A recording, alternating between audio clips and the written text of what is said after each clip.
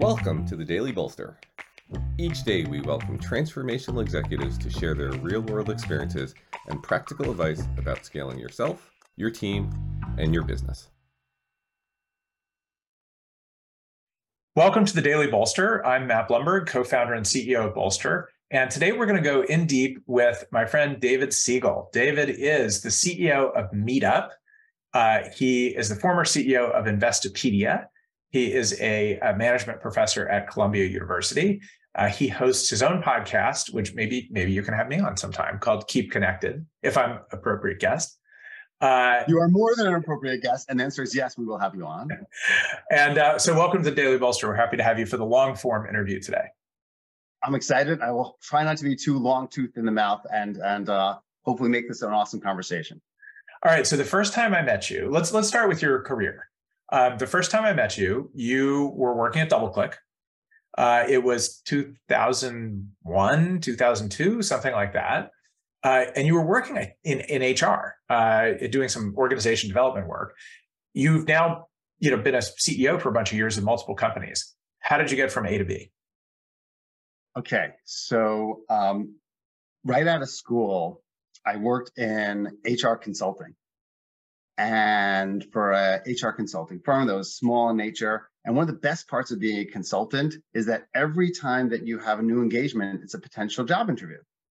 So my biggest client was this incredible company that was growing like crazy called DoubleClick back in the late 90s. It ultimately was acquired by Google for multiple billions of dollars. I had nothing to do with that. And Kevin Ryan, who was the CEO of DoubleClick at the time, reached out to me and he said, hey, I was a couple years out of school. He said, hey, would you be interested in coming over to DoubleClick? And I said, absolutely. And he said, okay, what are you making? He said, okay, I could double your salary and only halve our costs because they're charging me out like 4x, the amount as a consultant. And that's how I moved over to DoubleClick as a human resources partner. And then the key conversation about a year later with Kevin went as following. Kevin said, hey, David, as an HR guy, what do you do all day? So I'm like, okay, well, I spend most of my time helping to recruit top talent, helping to advise managers, help with training and development, help with kind of organizational structure so that, things are organized to drive success, help with communications within the group. And he looks at me and he's like, that's pretty much what I do with all of my time as CEO. And I was like, maybe I could be a CEO one day. I never thought of that. Then I went back to business school and I became a CEO. Fast forward, Kevin Ryan, that same person from 25 years ago, became the largest investor in acquiring Meetup out of WeWork. So that relationship has obviously mattered through the years. Well, I love your point that kind of like every meeting is a job interview because you never know, right? You never know where people are going to end up in life and who you're meeting with and whether it's going to come around someday. Yeah, I've had 8 jobs in my career and not for one of them did I ever apply to a job. They were all just different people, whether it's the David Rosenblatts of the world, who is a close mutual friend of ours, who referred me to someone, or someone else who referred me to someone else. And I'm a believer in you take the meeting. You take the meeting. It's worth a half an hour of your time. It's worth 45 minutes of your time. You take the meeting and you never know what's going to happen. You never know what type of opportunity can happen, from those kind of conversations. Right.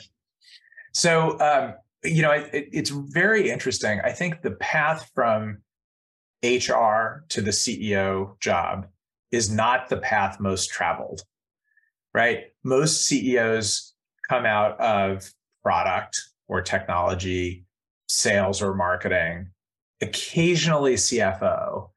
But it's pretty unusual that someone comes from HR to the CEO seat. And I love your point, which is that, the perspective you have as a head of HR, if you're a really good one, is not that different than the perspective you have as a CEO.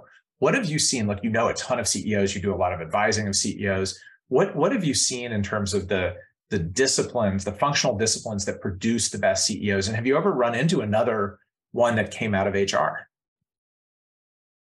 Probably the most famous CEO that came out of HR is the former CEO of Xerox. Ursula Burns? No, Anne Mulcahy was. Oh, Anne Mulcahy. Yeah. Exactly. Right. So she started off in human resources in her career, but the fact that I can name one and not many says a lot. I don't know her personally, so I've never personally met someone that started off in human resources.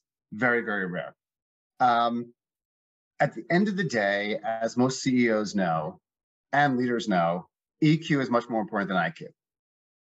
And the way in which I feel like I have succeeded, and I have a fine IQ, is the ability to understand people's needs, is to connect with people, is to communicate effectively.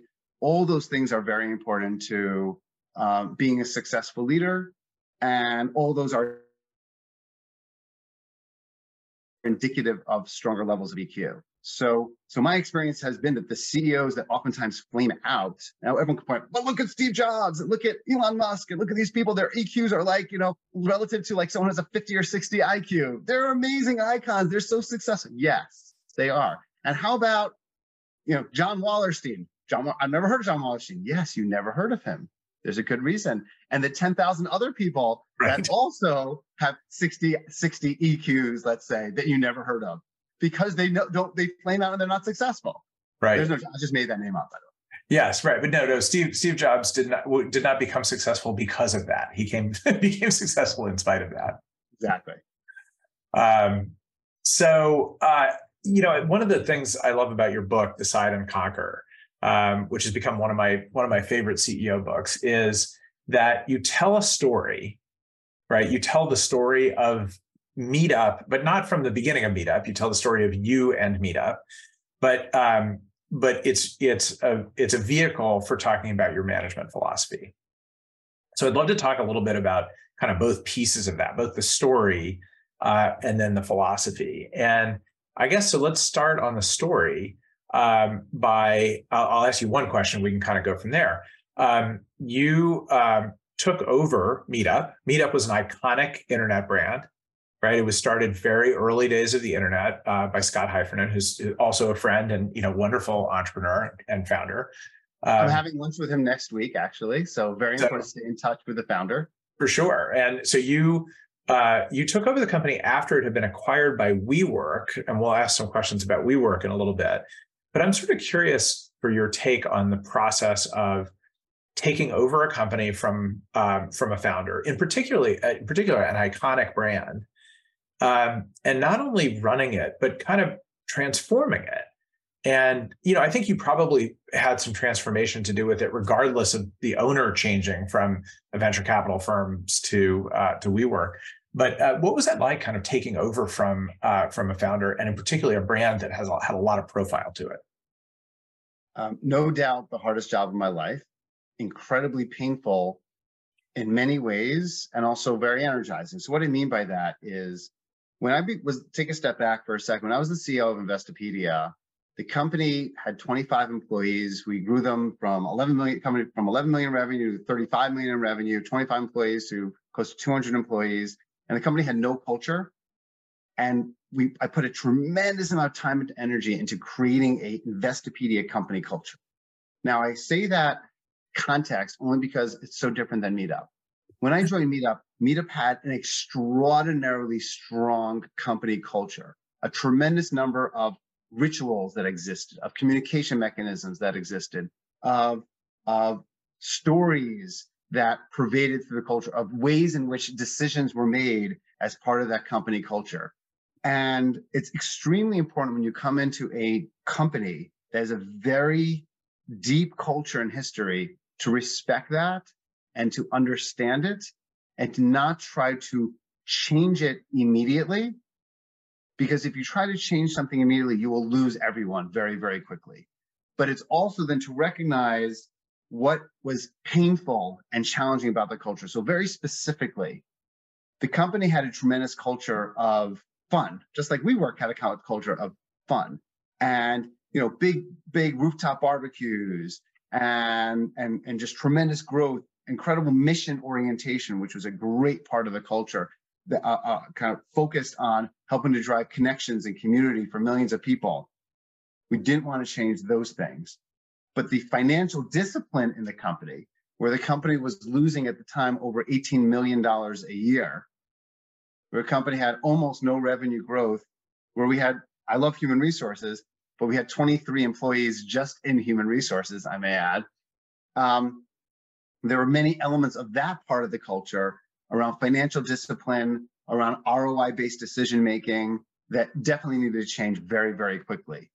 So there were quite a few things I did. I'm happy to talk more about, but how do you strike that right balance between respecting the ethos of the past, but also quickly changing some things that needed to change fast? Well, and I would say, how do you do that in the shadow of a founder? So I can't remember, was Scott left when you joined, but sort of stayed on as an advisor? There was no board anymore, right? It was owned by WeWork. Great question. So this was one of the primary discussion points between Adam Newman and myself prior to joining. And I felt very strongly that although Scott is the heart and soul of the company, my ability to enact change within the organization would have been significantly more difficult if he was there as part of the management team, as part of the decision-making process. And where we found what Adam Newman described a Solomonic decision was that we would have Scott take a 90-day sabbatical in the first 90 days after I joined, and then figure out what he would do kind of afterwards. Adam had actually insisted initially that Scott stay on, fully reporting into me. And I love Scott and everything that he brought, but I thought it was also very important to have some space between the founder and myself, just based on past experiences. So we made that decision that it would be a 90-day break. And then after that 90-day break, we would decide what the right role would be. Ultimately, we decided his right role would be more of as an advisor than as an employee. And that's what ended up happening. And what he's amazing at is his soul is the soul of the company. So he would take people, for example, on meetup runs where every employee would go and visit 3, 4, 5 different meetup events and really connect to the company's mission. He was great at business development and building relationships with other partnerships that could potentially help us as well.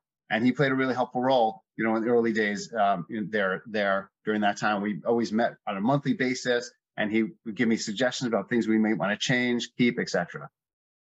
But so space is really important. That's kind of my main message to a CEO. You need to have space between you and the founder.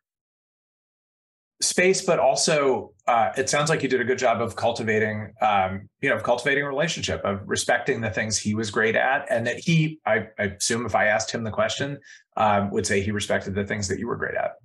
Space plus communications. Yeah, so that's what it was, and we had both of those things, and it has been a continued positive relationship. I get texts from him all the time of, "Have you thought about this? Here's a thought or a suggestion." And I love it, and it's very helpful. Or a story of something that happened on Meetup that I can then share with all employees. It's really wonderful.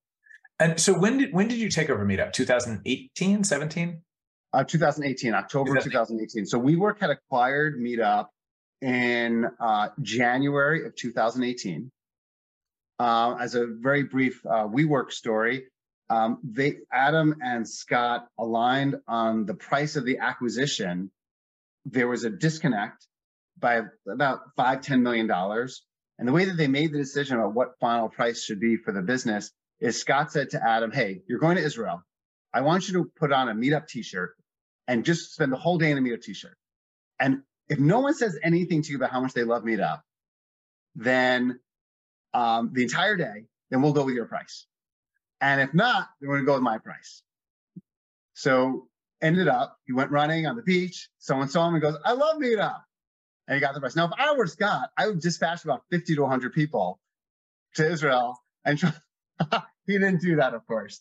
But there would have been a high ROI move to actually do that. So that's like the $10 million t-shirt. $10 million t-shirt could be a great header for a feature or whatever. So anyway, he acquired the company. And then Adam actually had promised Scott that Scott would stay on as the CEO, and if he did make a change, then he would let Scott know.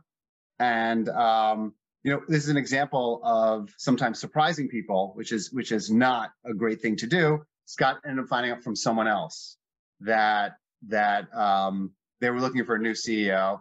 And coincidentally, I had been the president of a company called Seeking Alpha, which some people may know. And the biggest investor of Seeking Alpha is a fellow named Michael Eisenberg. And Michael introduced me to Adam because Michael's an early investor and on the board of advisors for WeWork. And we had a nice vegan meal and, went from there. So end of 2018. So you had been running the company for 15 months when COVID happened. Mm-hmm. Now, in the rear view mirror, it seems obvious. Oh, sure, Meetup. It's all in person stuff, but we'll just move it all to Zoom. That must have been a wrenching moment and transition that you had to make. How did that go down? And what does Meetup look like today? How much of it's live versus Zoom, and does it matter? Oh my gosh, it does matter. What a great question. I still remember it. We were in the middle of actually divesting Meetup out of WeWork. COVID had hit in China, and we're like, that's in China. It's never going to come over here. Going to Europe, it's never going to come over here. We saw 95% of our events get shut down overnight in early March. WeWork then said we should just completely shut Meetup down because COVID is going to bring the company down. They're already losing $18 million. They can't afford to go any further. Did you have any digital Meetup going on at that point, or like a couple percent, or? Right. The number one reason why we rejected a Meetup organizer, Matt, was because the organizers wanted to be a virtual only Meetup organizer. So we turned down over our history tens of millions of dollars because we said Meetup is IRL only. Our moniker was we use technology to get people off of technology, which is beautiful. So the problem is if you say we use technology to get people off of technology, then they're off of technology. In fact, at a WeWork summit, Scott, who we were referencing earlier, took a sledgehammer to a VR device and started smashing it into little pieces because he was so, presumably, technology and virtual and online, was such a negative thing in terms of connecting. It was all about in person. So it was deep in our ethos. So when I got the company together and I said, hey, I think we probably need to start allowing for online events. What do you think? Every engineer in particular, but most of our employees also who had been around the company for a longer period said, never. We are against this. It's going to pass in a day. It's going to pass in a week. It's going to pass in a month. What we need is stick to who we are. We are IRL only. And I actually was a bit of an island. You sometimes as the CEO, you have to kind of be contrarian. And ultimately we said, no, we need to allow for in-person Meetup events or else we're going down. And here's the funny thing. Every one of our events, the way our entire technology was built was that everything had to be connected to a location. And to try to pull our events out of a location-based system would have been like 3 to 6 months of effort. We didn't have 3 to 6 months. So we found that in the Faroe Islands, there hadn't been a Meetup event in a very, very long time. So we're able to somehow on the back end connect every single virtual event to as though it was occurring in the Faroe Islands. Where I feel like I'm really good at geography. I play all those games every day. Where are the Faroe Islands? Are they like off the coast of Portugal? I think so. Africa, Portugal, somewhere. That became how we could launch virtual events within a week. So we got all the engineers together. We said, we need to launch virtual events ASAP or we're going down. We launched it as an MVP. All of our time zones were all messed up. We didn't have time zones. You didn't need time zones when every event is in person. So we launched it. And then quickly, obviously during the heights of COVID, we had 70, 80% were online events. And we've gotten tremendously positive feedback about online events. In fact, as COVID was winding down, the number one question we were asked was, please tell me that online events are not going to go away, because people would have, parents of ADHD kids Meetup group, and they lived in Kansas City, and they had people in 30 different countries. I remember I participated in an ecstatic dance Meetup event that they said we had 5 people in our previous one, meeting in a park. Now we have 40 people online all doing ecstatic dancing together. So now we're actually the 80-20 rule. We're back today. to 80% in person, and 20% is still virtual. And for many, many people, those virtual meetup events, we were told by many, were their lifeline during COVID, and they didn't have much human connection outside of it. I'm sure. And I'm presumably now you have some that, like everything else, you have some hybrid ones, like sometimes the group is in person and sometimes they're remote. We have many, many hybrid events as well. In fact, the number one feature we're releasing over the next week or two is a big step function improvement in hybrid events to make hybrid events much easier for both parties. So it's not like a lose-lose, but a win-win. All right, so let's go back to the time at WeWork. So you're the CEO of a company. You have an owner, right? You have a corporate owner. You don't have a board. You don't have venture capitalists. Your corporate owner is kind of famous, right? And so in some respects famous for good things, and in some respects famous for not good things. What was it like working with Adam Neumann? So I never met Adam Neumann, but all I can think of when I think of Adam Neumann is the mission of the company of WeWork, a real estate company. The mission was to elevate the world's consciousness or something like that. And I heard about that very early on when WeWork was a great idea, obviously, and co-working is huge. But I remember hearing at the beginning that the mission of the company was to elevate the world's consciousness. And I remember scratching my head thinking, huh? I think many investors scratch the same head, and that's how the valuation is from $47 billion now to about $120 million. So what was it like working with him? Did you work with him closely?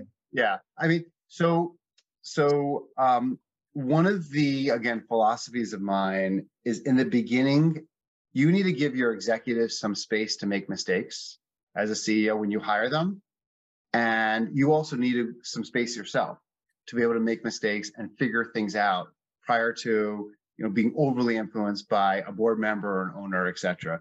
So one of my criteria, believe it or not, I was this kind of gutsy, or you could say ballsy, in accepting the job, was that Adam couldn't contact me for the first also 90 days that I joined.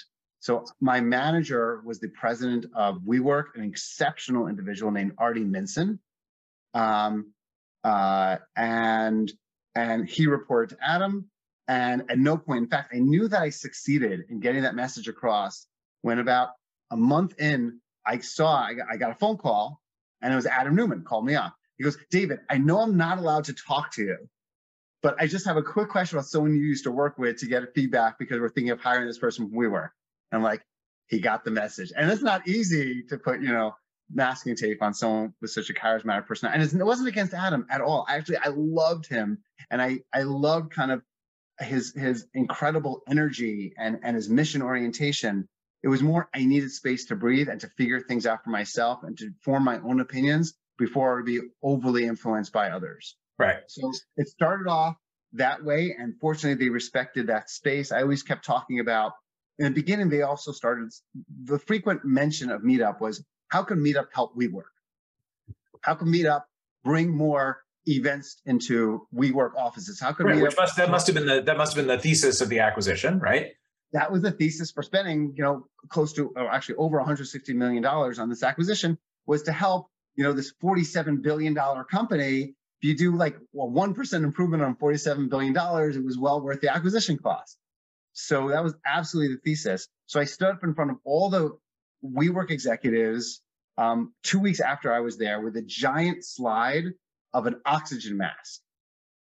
And the reason I put the oxygen mask slide on there is I said to everyone, before Meetup looks to help WeWork, we need to put the oxygen mask on ourselves. And this, for those who don't get it, the idea is when a plane is going down, the first thing you should do is put the oxygen mask on yourself before trying to help someone else. So before Meetup can help WeWork, we need to help ourselves. We need to be a financially viable company. We can't keep losing this kind of money. We need to drive revenue growth. So they got that message, and they really did give me a meaningful amount of kind of flexibility to focus on helping Meetup versus spending all of our time and taking a non-healthy company with a business model that was challenging to try to help the parent company, and which would have been more short-term oriented than anything. So, which is great, and it's amazing that they gave you that space, which probably made all the difference in the world. And I told them, by the way, just to add, Matt, Yeah. I said, I'm not going to accept unless you give me that space. Right. Which is important because I think a lot of times CEOs don't do enough of, and leaders don't do enough of, is understand that when you're negotiating in the beginning, the least important thing is usually, frankly, compensation. And it's what are the ways in which processes and decision making happens and communication happens within this organization, and let's get aligned on that. That's one of the most important things to get aligned on prior to actually taking a job. Yeah. So one of the things that I always thought was interesting, I think before, if I remember correctly, before WeWork bought Meetup, they bought Conductor and possibly a couple other things too, right? So they started buying like software companies, like things that were totally unrelated, at least operationally. They bought a surfing company, so that wasn't too related either. To do a real estate company. How did that work? Like, was there any DNA at the executive level that served you well or served Conductor well? I can ask Seth that question too. Or was it just like an odd fit from the beginning? Meetup specifically, or some of the other companies? As you know it. As I know it. Okay. I think there was. Listen, WeWork drove phenomenal success because they, number one, were incredibly aggressive in their approach to decision-making, in their approach to capital deployment, and in their willingness to take risks. That culture can be extremely valuable to companies that were much more worried about taking risks, deploying capital, et cetera. Meetup was one of those companies that had historically not taken many risks because they were a private company and they wanted to ensure the continued kind of growth of the brand. And I think from that perspective, there was a lot of value in approaching that, but only from that perspective, meaning 95% of it was probably more problematic. So for example, one of the KPIs, and Bolster might like this one actually, one of the KPIs for Scott and the Meetup team when I joined, I looked at the 10 most important KPIs, was to maximize the number of people hired as quickly as possible. Yeah. So when I looked, there were a lot of KPIs in red, very few were in green. That one was in green. So that's not necessarily a great KPI. That is directly as a result of kind of the WeWork mantra. But I think it's very important to scale once you have the right fit to scale in it, and not just scale for scale's sake. So that was not exactly, a significant value that was being brought to the table. By and large, I would actually just be very honest and say the biggest thing they brought to the table for most of the companies they acquired was capital. Right. So Flatiron School is a company that they acquired. Flatiron School was growing at a decent pace beforehand. Flatiron School and their founder, Adam Enbar, ended up growing at a much faster accelerated pace because of the capital that they were able to get from WeWork, and which is very valuable for growth. All right. So Adam Neumann, visionary. Adam Neumann, by most accounts, at least a little bit eccentric. Did you ever have a moment where you met the eccentric side in a way that was kind of odd or uncomfortable or entertaining? Or I mean, yeah, all three, all the time. And again, I really want to emphasize that Adam, when he talked about elevating the world's consciousness, which you referenced, really did want to elevate the world's consciousness. I'm sure he did. I'm sure he believed his company would do it. I just had a hard time connecting the two. Yeah. It wasn't something that, there are leaders that just put things out there to sound good and don't necessarily believe in them. He deeply believed, and he truly wanted and continues to want to help to make the world a better place, which I think is a incredibly noble cause and a really beautiful thing. How he goes about doing that is a different story. So one story that comes to mind, aside from the ones that we've shared so far, is after the 90 days was up, he said, okay, David, the 90 days is up. Now I get to sink my teeth into Meetup. I'm going to be visiting, every week. I'm going to spend a lot of time with it. We're going to kickstart this off. we need 6 straight uninterrupted hours together, and we can get that uninterrupted time together if you come with me and you fly with me from New York to San Francisco, and then you'll just take a flight back. And I said, oh, what are we going to do on the flight? And when are we going to do it?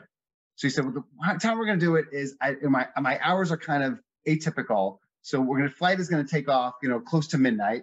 And then we'll arrive at 6 o'clock in the morning, we'll drink lots of coffee. We're going to figure out the company strategy. And I don't really operate well, past 10 o'clock. I'm much more of a morning person, shall we say. And I also didn't think it would work well, kind of figuring out what the company strategy was together versus me kind of communicating this is the company strategy in a more thoughtful kind of direction and getting feedback about what the company strategy was. And I wasn't in a position after 90 days yet because I spent my first 90 days, frankly, eliminating the entire executive team. So I had 12 people that report to me. Within 6 months, none of them were still there. None of them were there anymore. Not a single person was still at the company 6 months later. Spent most of my time figuring out the who before the what, which is Jim Collins' principle. So I spent my time on that. And now that I had the right executive team, I wanted to work with them to figure out the strategy, and I wanted to avoid it. So Adam looked at me at one point, and when trying to get me to fly, and I told him, no, I'm not going to do it. And he said, if Barack Obama asked you to fly with him, would you turn down Barack Obama? And I said, no, but I'm not sure you're Barack Obama. Bottom line is, after that kind of altercation, we actually never spoke again. Wow. We really never had another really meaningful conversation, after kind of that rebuff. And, that was perfectly, it was uncomfortable, but it was also fine. And again, I loved many of my previous and other group interactions with him. And that's an experience of a bit of an eccentricity, shall we say. That is a darn good one. All right. So I want to talk for a few minutes about your book, and then we can kind of wrap up. So your book, again, it's called Decide and Conquer. It is not just the telling of the story of Meetup from the point when you took over as CEO forward, but it is one of the clearest and most comprehensive documentations of a management philosophy that I've ever seen. It's very succinct. It's very clear. I'm a first startup CEO, by the way, just so you know. You have about, we can come back to that another time. You have about, 10 or 12 principles that you talk about in the book. And not only do you, it's not like you have a chapter about each one. Anytime one of them comes up in the book, it's in bold, and it's just a reminder like, oh, this is one of those principles. And so you probably have, a dozen stories about each of the dozen principles. So I have one question that I sort of wondered as I was reading the book, which is it's such a clear documentation of you as a leader, and that people who come to work for you at Meetup, presumably someone says to them, oh, you got to read David's book, or maybe you make it part of onboarding or something, right? You got to read David's book. Every employee gets a Meetup t-shirt and a Meetup book. There you go. So it's an instruction manual for your CEO, right? For understanding your CEO. So how does that work for you practically? Like what happens? Like what happens if you don't follow one of them for either intentionally or unintentionally, or do people reference it with you? Like how does that work in day-to-day David Siegel life? I get called out on anything that I say that is inconsistent with what I believe, which is the exact way it should be. Like it is a beautiful thing if one of my principles is let's say be speedy in decision making, and I'm taking too long to make a decision, and someone on my team goes, David, you talked about the importance of speed in decision making. What's going on? Or I mentioned about the importance of not surprising someone in a decision, and someone is surprised by a decision that's made, and I get called out. One of the goals in life, forget business, is to grow as a person. And just like my wife is amazing at calling me out, and my kids are increasingly great at calling me out, and my friends also, hopefully in respectful and thoughtful ways, and especially the kids, sometimes not. You want that from people around you, because ultimately that's how you become a better person. It's how you become a better leader. So if you're able to create a mechanism, and CEOs don't need to write books to do this, They could have core values to do this as well. If you create a mechanism of the ways in which you operate, and those are shared with others, and they're communicated effectively and over again, and it creates an environment where you could then be called out on not being consistent with that, that'll only help to make you hopefully a more consistent leader and hopefully, ideally, a better person. So have your kids read the book? Do they actually call you out on things from the book? The kids do not call me out on things from the book. They call me out on other things in life. It's funny. My daughter, who was 16, she's like, Dad, the problem with the book is it's so cringy reading about all the things that, you did. So her friend of hers came over and she saw the book in her room, and she starts reading the book out loud. And she's like, this is really good. And they just read the first 30 pages of it out loud, and it made me very happy. Yeah, you realize it's only cringy because you're her dad. Of course. So, all right. So of all these principles you have, I'm going to read them all out because they're just great, right? There's be kind, be confident, be bold, expand your options, focus on the long-term picture, be pragmatic, be honest, be speedy, do what's right for the business, work for your people and they'll work for you, and be surprised only about being surprised. I think I extracted the full list from the book. It's a tremendous list of principles, right? And almost all of them, if you think about it, it's like, yes, that makes sense for a CEO principles. The one that stands out for me that's a little different, that not every, hopefully every founder, CEO, growth stage company thinks about expanding their options. If they don't, they have no business being in business, right? Mm-hmm. Hopefully they're honest. If not, they should go to jail. But the one that stands out for me that's a little bit different is be kind, which I think is actually the first one that you reference in the book. I don't know if it gets the most play or the least play as the book goes on, but it's the first one you talk about. And so I'd love to sort of wrap up the episode here by you talking about the importance of being kind a little bit in business.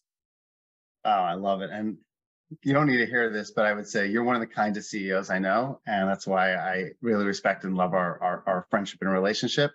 So notice I use the word be kind and I'll say be nice.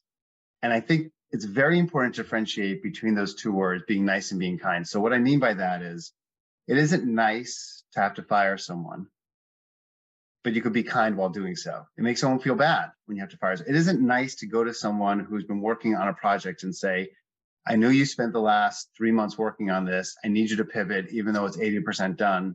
That makes someone feel uncomfortable and makes someone not feel great. So there's nice at the one end, which people sometimes don't want to upset other people. And if you're a CEO that doesn't want to upset other people, you're not going to be an effective CEO, full stop. Being kind, though, is so critical because ultimately, as a leader, you build your management team with people who trust you, who want to go to battle with you.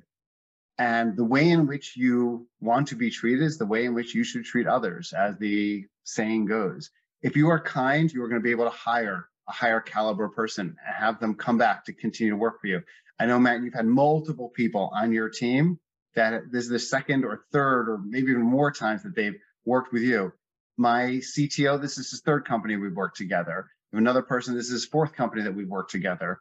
I think if you're kind, then you do that. Kindness means being upfront. It means being honest. It means open. It means being transparent. It doesn't necessarily mean being nice. It means being humble at the appropriate times as well. And so much comes down to your reputation and the relationships which you build.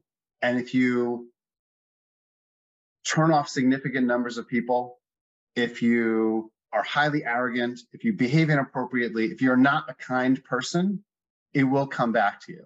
It will hurt you ultimately. And that's one thing. So it is in one's best interest to become, and you will be more successful CEO if you are kind. But taking that away, it's also just the right thing to do in being just a good human being. Good for the soul and good for the business. That is a very happy intersection. David Siegel, CEO of Meetup, thank you so much for spending time with us today. Thank you for having me.